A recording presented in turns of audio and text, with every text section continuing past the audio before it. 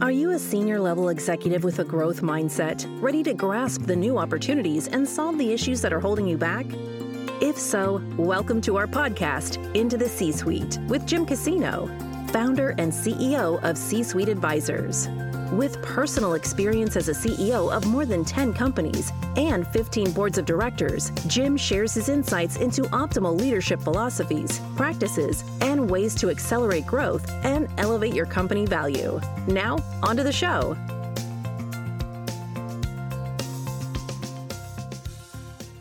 We are ready for a look into the C-Suite with your host, Jim Casino. Jim is the founder and CEO of C-Suite Advisors, a management consultancy that taps the expertise of highly experienced senior consultants who know the C-Suite inside and out because they've lived there. Their best-in-class advice helps early-stage and middle-market companies capture their biggest opportunities, solve their toughest challenges, and thrive. Today's episode is the latest iteration in the series, Conversations from the 19th Hole. The series is all about golf and the exceptional ROI when leveraged for business success. So, Jim, tell us about our guests today and the very hot topic they'll be discussing. I am delighted to do that, Patrice. Thank you so much for that introduction. I appreciate it. First off, I want to say that I think today is not only going to be highly informative, but it's also going to be really fun because we're dealing with a super hot topic in golf, and that is the golf rollback decree that has recently come out from the USGA and R&A. And to talk about that, we have two super high-powered people to give us some perspectives of their own and their companies related to this. I call it a decree because it kind of stands that way in my mind at this point, that has come out about taking the golf ball back to an earlier era before all the technology that allowed it to travel so far off the tee. First to go today, super excited to introduce to you Keith Blakely. Keith, maybe you could wave. Everybody will know who it is then. Keith is the CEO and founder of Encore Golf and Encore Innovations. Encore Golf is a golf ball manufacturer which sells its highly regarded products directly to consumers. So you're not going to find it in a normal retail outlet that sells golf goods. The ball that they produce is the game's first perimeter-weighted metal core golf balls that have the truest role in the industry, according to all the stats I've been reading on them. They're independently rated among the very, very best golf balls in the industry at really superior pricing. I gave you sort of a little advertorial there, Keith. I'm sure you want to maybe add to that a little bit or correct any errors I said. As an engineer by training, an extraordinary industry disruptor by reputation, Keith has a unique perspective to offer all of us on the ball from a manufacturer's standpoint. What does this decree about going back in the ages, sort of a retro act, what is that going to mean to the manufacturers and to us as the ultimate consumers of those products that they sell? I can't wait to hear your views on this effort, Keith. I know they're going to be quite fascinating because of your unique perspective. Our second guest is co-host of the series, Conversations from the 19th Hole, and you can see him on the screen in front of a beautiful golf course that he is in charge of, the very exclusive and prestigious Seven Canyons golf course. Dave Bisbee is a renowned golf instructor. He's an in-demand speaker. He's a best-selling author of the book Back on Course, which addresses the power of business building through golf and the high ROI, which we talked last time in an earlier episode of these conversations, that have somewhere between a 7 to 10x ROI based on the studies that have come through. In addition, Dave is, as I mentioned, he's the general manager and director of golf at Seven Canyons, again in that picture behind him, as well as being a senior advisor and spokesperson for Pure One Golf and an ambassador for Encore Golf. So he really covers all of the areas today. Dave has taught 54 professional golfers over the years and is considered by many the top of the pyramid here in Arizona golf. So I want to welcome both of you to Conversations from the 19th Hole, gentlemen. Good to have you with us. Thank you. Let's get started on our topic today, the golf ball rollback controversy, addressed by, number one, a leading golf ball manufacturer, and number two, a teaching legend with views on how a rollback may affect not only recreational golfers, but professional golfers, the tour players, and even those people who own the golf courses. And to get started, Keith, I'd like to hear a little bit about your background and what drives you and Encore Golf to take a stand on this controversial topic. Absolutely. And thanks for having me. First, I will offer just a slight correction to your description of our current ball, which is that Encore Golf started its activities in the golf ball market by introducing a hollow metal core golf ball way back in 2012, which was rejected, incidentally, by the USGA as non-conforming, even though it met all of the different criteria. We've since evolved from that architecture into what's a much more conventional set of golf ball materials, including a solid rubber core. But we'll spend a little more time on that later. What brings me to this conversation, I think, with a perhaps unusual perspective is that I'm not a golfer. So rolling back my golf ball isn't going to make any difference whatsoever. I'm a technology person. I'm an engineer. Math and science have always been front and center to the jobs that I've had, the companies that I've started. I've led a number of organizations that have created, as you inferred, Jim, some fairly disruptive products in a broad range of industrial and commercial applications, everything from commercial nuclear fuel to the telecom, communications industry, fuel cells, advanced batteries, biomaterials, and so forth. And I got into the golf ball world because one of the engineers that worked for me had patented this unique hollow metal core golf ball design.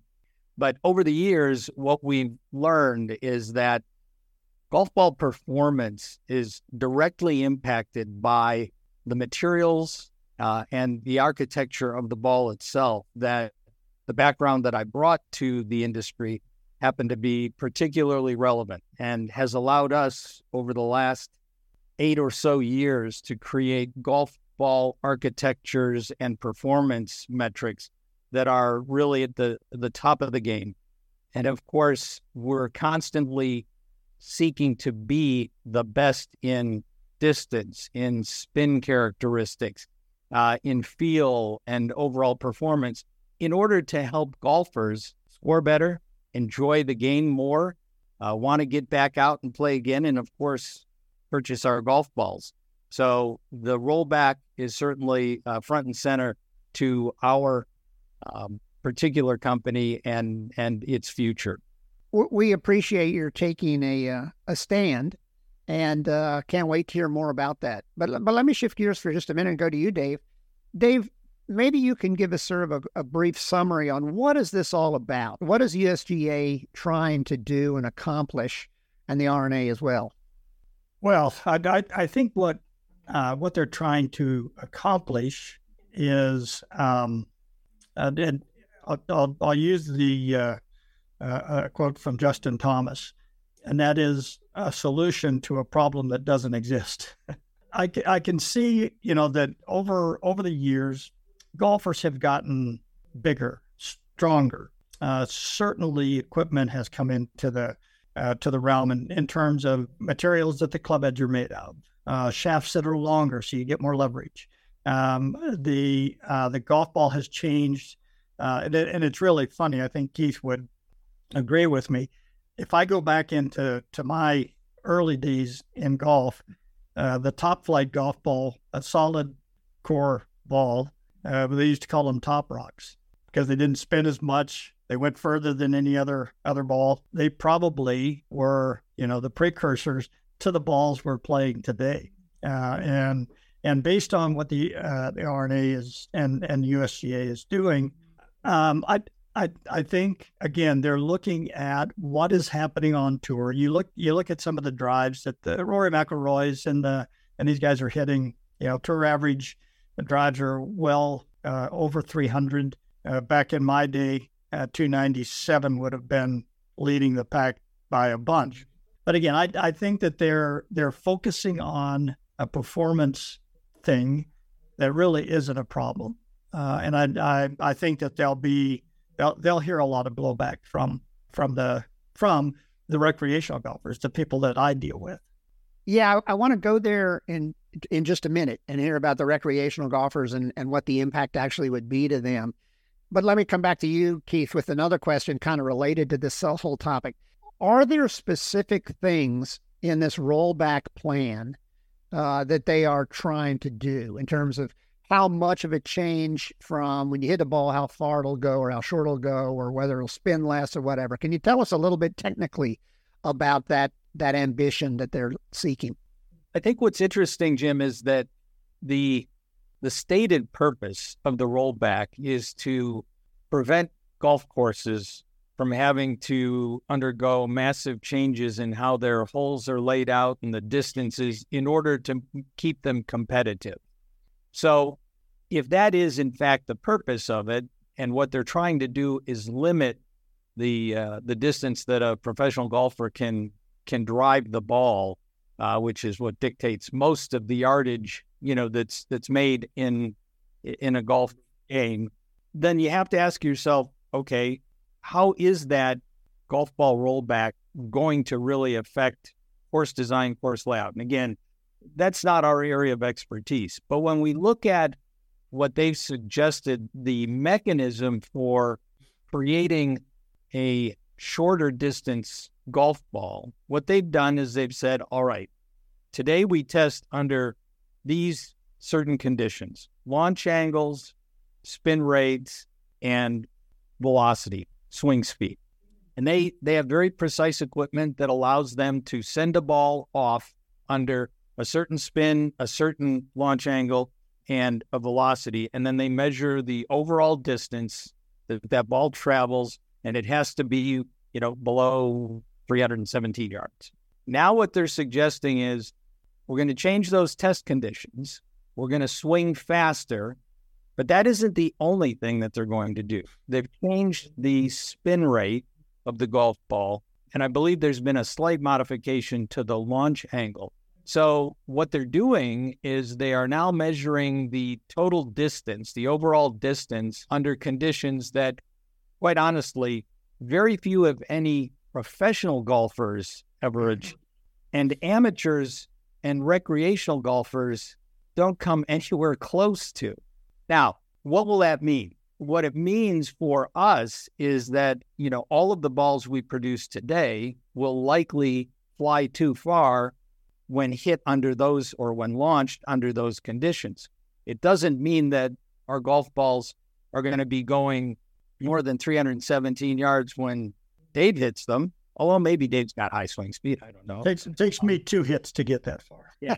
But the other thing is 10 and 3 sleeves, but go ahead. The other part of it, though, is that I think the thing that's been overlooked a little bit is this change in spin characteristic. Because if you look at, a lot of people go to My Golf Spy and other places to look at some of the robotic data on different manufacturers' golf balls. And if you look at what you see in a simulator for your spin rate on a driver shot, it's typically 26, 27, 2,800 RPM. It's up there. What does that mean? It means that there's energy being lost for that ball to be spinning that fast. And that energy loss translates to velocity loss, which translates to distance loss. If you're down at 2,200, you have less of that loss, which means, sure, the ball's gonna go far. But if you force a ball at those spin rates to be within that overall distance standard, and then you hand that ball to somebody like me that's going to probably clock 3,000 RPMs, it's really going to make a difference. It isn't, I'm a slow swing, but I'm going to see a real drop-off because I'm hitting it with such high spin. So I think there's some unintended consequences here that have just not been thought through. It's one thing to say what happens in a controlled laboratory test environment. It's another thing for amateurs, recreational golfers to go out and actually experience what that means with all of the vagaries and the different types of shots and different performance on each hole that they have when they tee that ball up. So again, my sense is, and obviously there's no data to support it yet, but my sense is that this is going to be a lot bigger deal if and when it's ever implemented, because of how poorly those golf balls are actually going to perform for your conventional, your regular, your recreational golfer. And they're basically going to say to the USGA and the R&A, we don't care. We're going to play a ball that we can hit and that we like the flight characteristics. We like the distance. We don't have to worry about a snowman on a par 5. So to me, there's some real challenges here in terms of the ramifications that are not easily understood well in advance of this rollback. Yeah, I'm go ahead, Dave. Just to add to that, I think that if you look at the comments by most of the tour players, they would also agree. I mean, that this is, I think they're focused on the wrong thing. The golf ball is not the thing. It is, for instance, you had Brian Harman. I may even be taller than him. That's saying something. But so Brian Harman just finished 5th, shot 62, 63 the last round at the Century. He is 148 in driving distance. Of course, at where they played in Hawaii, the fairways are about 500 yards wide. It's hard to miss them. But he also won the Open Championship. And, his approach to the game is he plays an old style game against guys who are bombing it out there. This rollback isn't going to mean anything to him, but he still feels like it's going to have more of an effect on the recreational golfer than it is the tour player.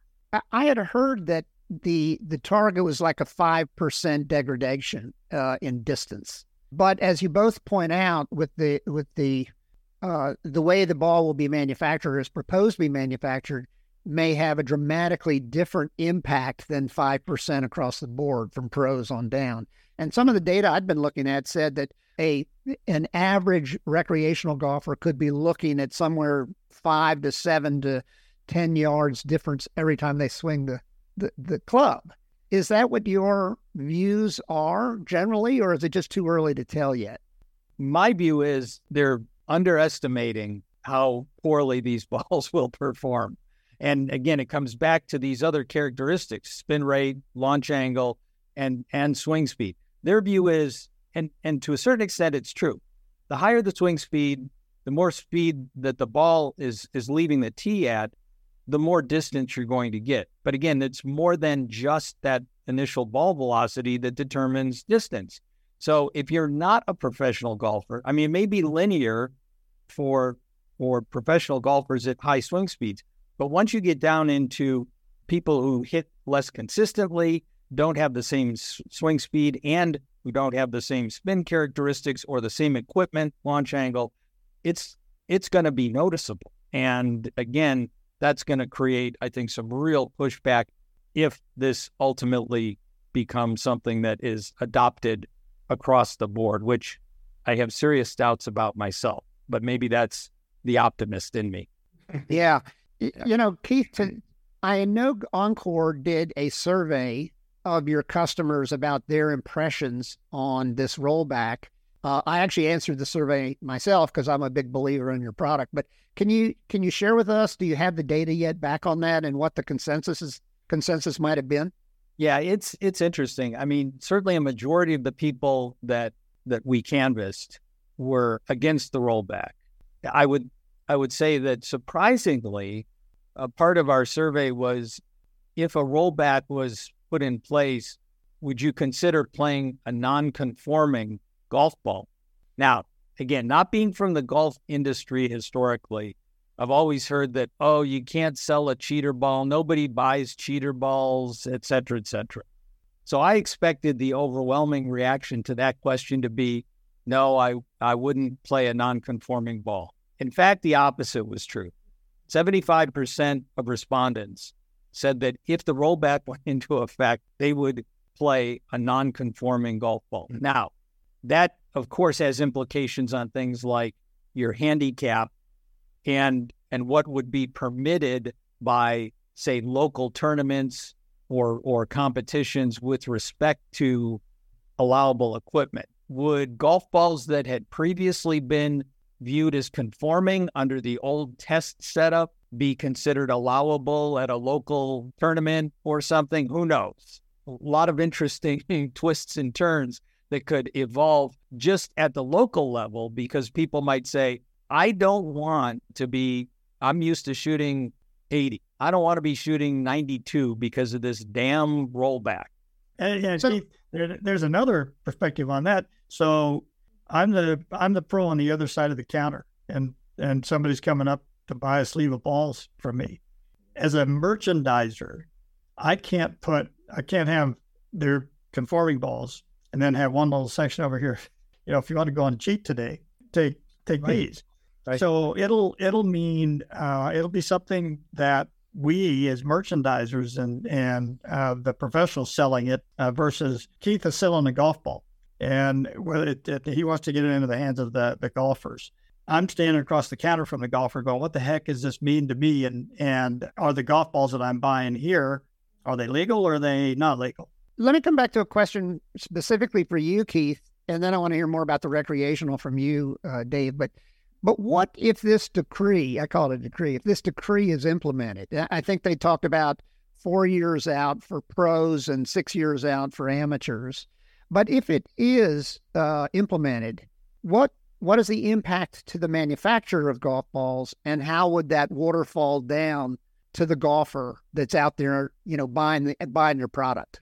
Yeah, it's an interesting question. In terms of, people say, well, are golf balls going to be more expensive because everybody's going to have to do a lot more R&D? I think that's a false flag, to be honest. The effort and energy that any golf ball designer and manufacturer would go through to slow the ball down or to shorten the distance based on these new characteristics, quite honestly, I think that's predominantly and primarily just a matter of core chemistry and core size.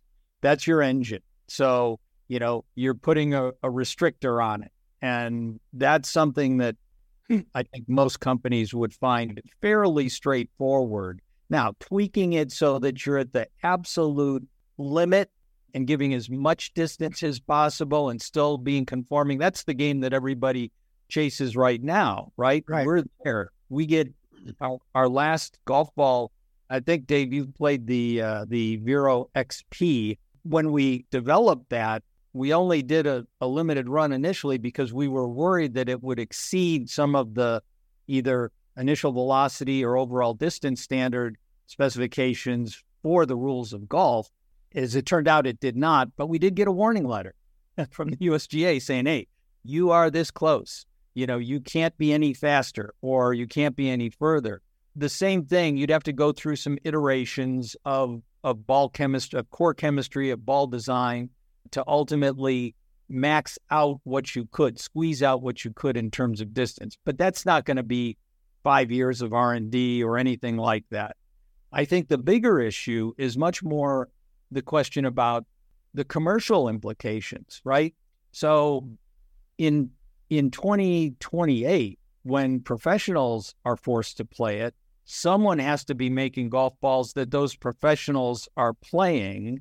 Does that mean that even though it's not required to be the ball used by recreational golfers for their handicap or for competitions, but are they going to want to play the ball that Justin Thomas or Ricky Fowler or, Xander Schauffele or whatever is playing? Maybe. So are we going to have to come out with, even though I don't have a big, stable of PGA Tour players that are playing our golf ball, will I have to have the ball 2 years earlier in order to accommodate the interest in the particular models that are conforming for professionals at that time? That's number one. 2 years later, when all of a sudden the only way to have a conforming golf ball is to have rolled its performance back, there's going to be a transition. I mean, you don't just stop selling one ball and start selling the other and say, yeah, I'm going to write off all of that inventory. And Dave would be in the same position. He's got, stuff on his shelves that on December 31st is conforming, and on January 1st, it's not. Who's addressing that? That write-off, if there is a write-off, or the discounting, if that's what it takes to move that product into consumers' hands definitely has a financial impact. I don't care whether you're Titleist or Cushnet or whether you're Encore Golf. You're at the same implications of, hey, I've got some challenges here are going to occur. So with all of that being said, is it fair to presume that pricing of golf balls, if this decree is implemented, will go up because of the complexity and the added work to basically not retrofit, but take a retro approach to moving it back? Is that likely, or would golf balls kind of be where they are unless market forces change? Yeah, and just from my perspective, I would say that, it's going to be it's a good chance for golf ball manufacturers to bump their prices. They're going to get passed along to the consumer. But I really found it interesting, as Keith was describing, it may not be as much of a pain to go through that process for the manufacturer, because you're really tweaking things. You're reverse tweaking. Yeah, you're bringing back your molds from 30 years ago, right? Yeah.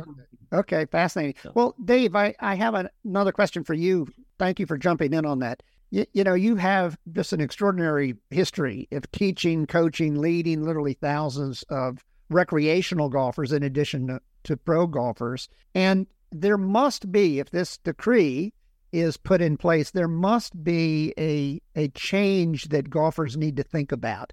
How will it affect their game, recreational golfers, and how would they continue to be as competitive as they'd like to be? Is there a strategic shift in terms of how you warm up and what you do and the nature of the game that you see coming? And so if this does happen, I think that there are a couple of things. That I think materially, there's not going to be, for the vast majority recreational golfers, there's not going to be a real noticeable difference materially. Psychologically, I think there will be, because their sense is that they're playing a product now that has been, as Keith put it, you're putting a governor on the golf ball. Right. So from a teacher coach standpoint, it certainly is going to make it more important for people to hit the ball in the middle of the club face. When you look at all the launch monitor data that comes out, there's a measure that's called smash factor. And that smash factor is, how efficiently you're using the speed, the direction, the centeredness of hit to impart that onto a shot. The ball spinning more and launching lower will have an effect. So hitting it in the center of that face, maximizing smash factor, is going to be a key. I think that is going to be something that players will start to have to really start paying attention to.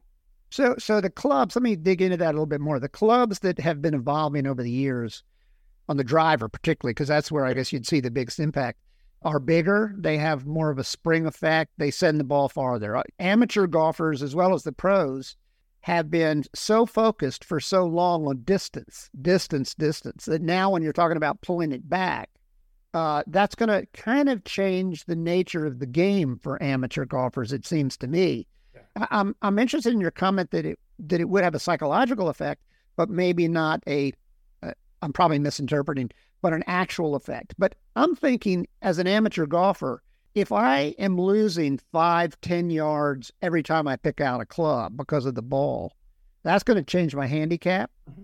It's going to change, which would not be good news to me, I will tell you that. It's also going to change how I would potentially play each hole.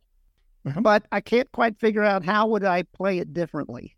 Yeah. Well, and I think that's what remains to be seen, Jim. I think, and if you look at the data that the USGA are basing this on, it would have no effect from about a 5-iron on down through your wedges. You'd have zero loss of distance. You'd notice nothing. This is really more about off the tee. It's that initial shot off of the tee. I didn't know that. That's fascinating. Got it. Yeah, as you were describing the recreational golfer, the guy that just plays for fun, I in all of my years of coaching, and I've given a lot of lessons, I've never ever had somebody come up onto the tee and say, David, you need to help me hit this ball shorter. I am too long. I need to rein it in. You haven't heard that from me, that's for sure. So for that golfer, that recreational golfer that goes out and he's got a ball and off the tee is going to go less distance, golf courses have been designed for such a long period of time to have, the average golfer is going to hit it so far, and now they put sand traps to make it more challenging. Sure. And so far, some who really are bombers are able to go over the sand traps, get the safer ground, and then pitching wedge into the green. So for the guy who is a 15 handicap or so, is he strategically going to have to think differently about the hole and the play? Will he need to enhance his accuracy, let's say, or his dispersion in order to score better if this decree is put in place? I certainly think that that's going to come into it. And looking at facilities, if you look at the facility behind me, our golf course is what would be deemed a classic old style course. Not long by any stretch of imagination. We are under 7,000 yards at a par 71. We are close enough to Scottsdale where we get a lot of the pros coming up here to play. Our course record is still 61. And that was from a local person. Local guy. Played it a lot.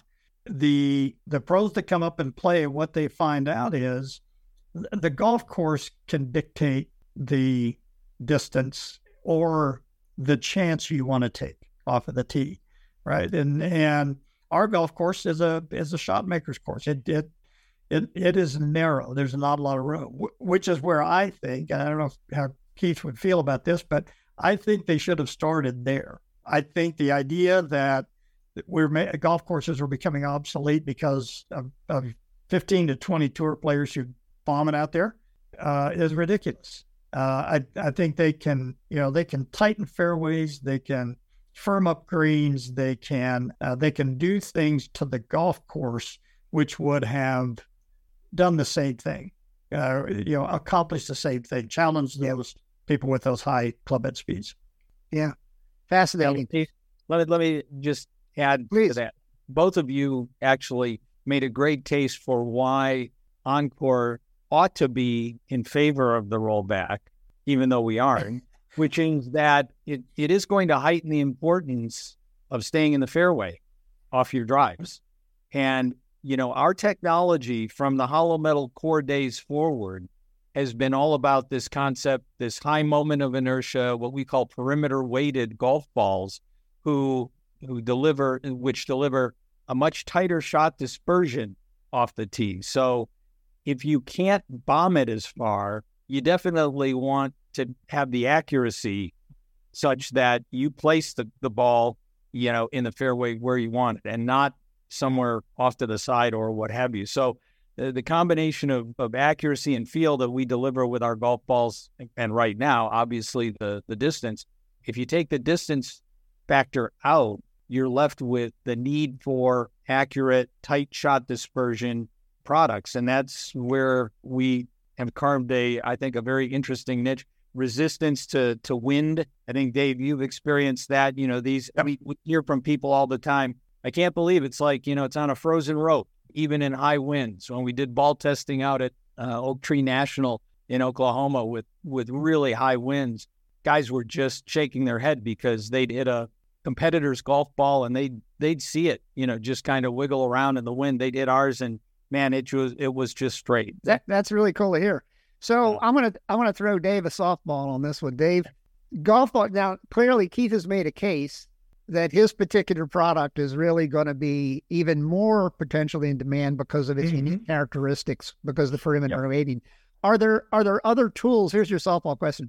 Are there other tools in the marketplace that would help the recreational amateur golfer really enhance their dispersion or get better at accuracy, let's say? Yeah. Hit more closely to where they're aiming. Are there any out there that you'd want to tell us about. Well, yeah. Go ahead. The club that we have at Pier 1, our Hit Fit Club and our series of practice clubs, very, very small hits, very concentrated hitting areas. And that's what I was saying earlier. It's going to become more important, even with a good golf ball, like the Encore ball. It's going to become even more important that you hit the ball in the middle of the club face, because that is what transfers the most energy, most efficiently, and creates the straightest flight. And so, yes, I think our position in the game improvement area, by using a club that is much smaller, helps one to focus your attention to a very smaller hitting area, and then to adapt your technique to catching that club solidly. That's going to be the thing that'll help produce the least amount of from this rollback. Yeah. So I know the Hit Fit Club you're talking about, the Pure One, is a small head, but you don't play that on the round, do you? That's a warm-up club, right? I sometimes, if I wanted to double the bet on a hole, I'll say, I tell you what, I'll hit this club. Really? Versus, sure. Yeah. Well, I love that. That's awesome. And if you're using an Encore ball, you can't miss and you take the cash. I like that. I like that very much. One more quick question. I know we're running out of time here, but is this rollback decree cast in stone? And if not, what might the next few years look like? And how would amateurs or anybody that loves the game as we do take a stand that has some ears to it, so that these USGA and RNA hear a little bit about the public's response? Any thoughts on that, either of you guys, please? Well, I'd ask Keith this. If I know we'll both be in Orlando for the big PGA Expo a little later this month.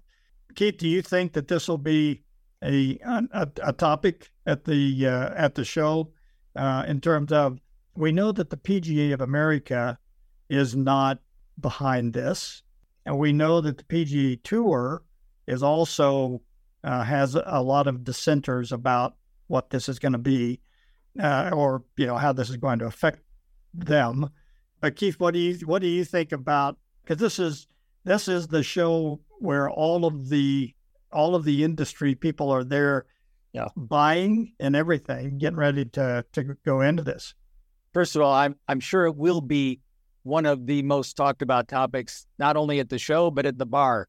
Yeah, there will be a lot of grousing about this potentially game-changing rule. And look, if you walk around the PGA show, Dave, as you and I have for years and years and years now, everything that is exciting there is about making the game more enjoyable, about making the game more accessible, about making the game more fun, or improving scores. And all of a sudden, you've got this gigantic wet blanket descending on the sport. What other sport takes the kind of action that this, seems to imply it's going to have on all of its customers, all of its participants? To me, as you said earlier on, this really is nonsensical. It's one of these things that it's not solving a problem. It's creating a problem. If there are too many golf courses that are considered having to change their designs, that's one thing. But I think we're talking about a very limited set of courses where professionals compete and are able to really stress the length of holes. I don't know whether it's measured in the dozens or more or less, but it certainly is not 18,000. And so again, they're trying to prevent this issue that only implicates, to me, a very, very small subset of the entire industry, which just does not bode well for the game, I don't think. And it will be interesting to see how the PGA of America and the PGA Tour react to this. They certainly reacted to the original proposal of bifurcation. Bifurcation. And look, they make their rules for their tournaments. If they say as long as the golf ball was conforming under the old test regime, we're fine with it. Then the USGA and the R&A are going to have a hard time finding guys that want to play a different ball in a limited number of events, because they'd have to practice and learn to compete with different products, which again makes no sense. I've got to tell you, I am so disappointed to report that we are out of time. There's just so much more to unpack here. I think we could carry on for another hour and have a lot of fun and get into some of these topics. But we have gone really to the length of the podcast.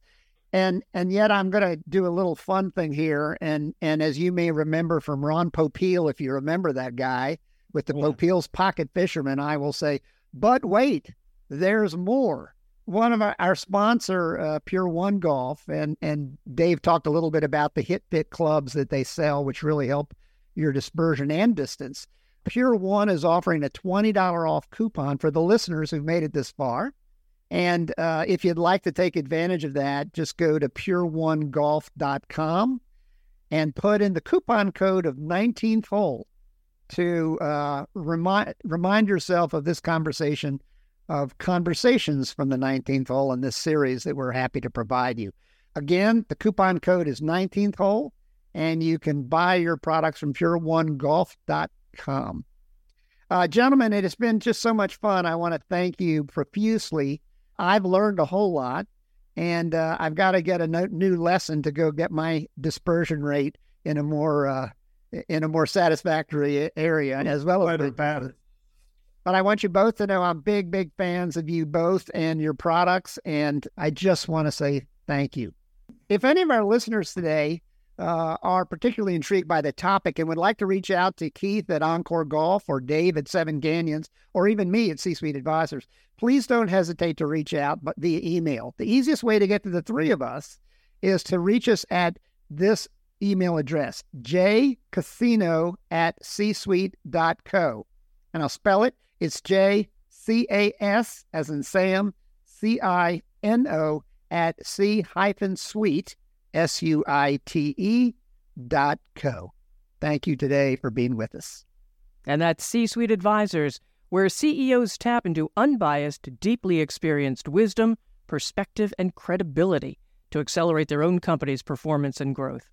To discuss how C-Suite Advisors may help your business in a free 30-minute consultation, contact us at advisor@csuite.co. Again, advisor@c-suite.co. Or call for an appointment at 925-989-1975.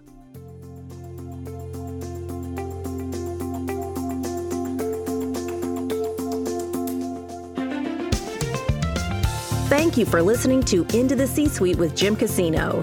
Click the following button below to be notified as new episodes become available.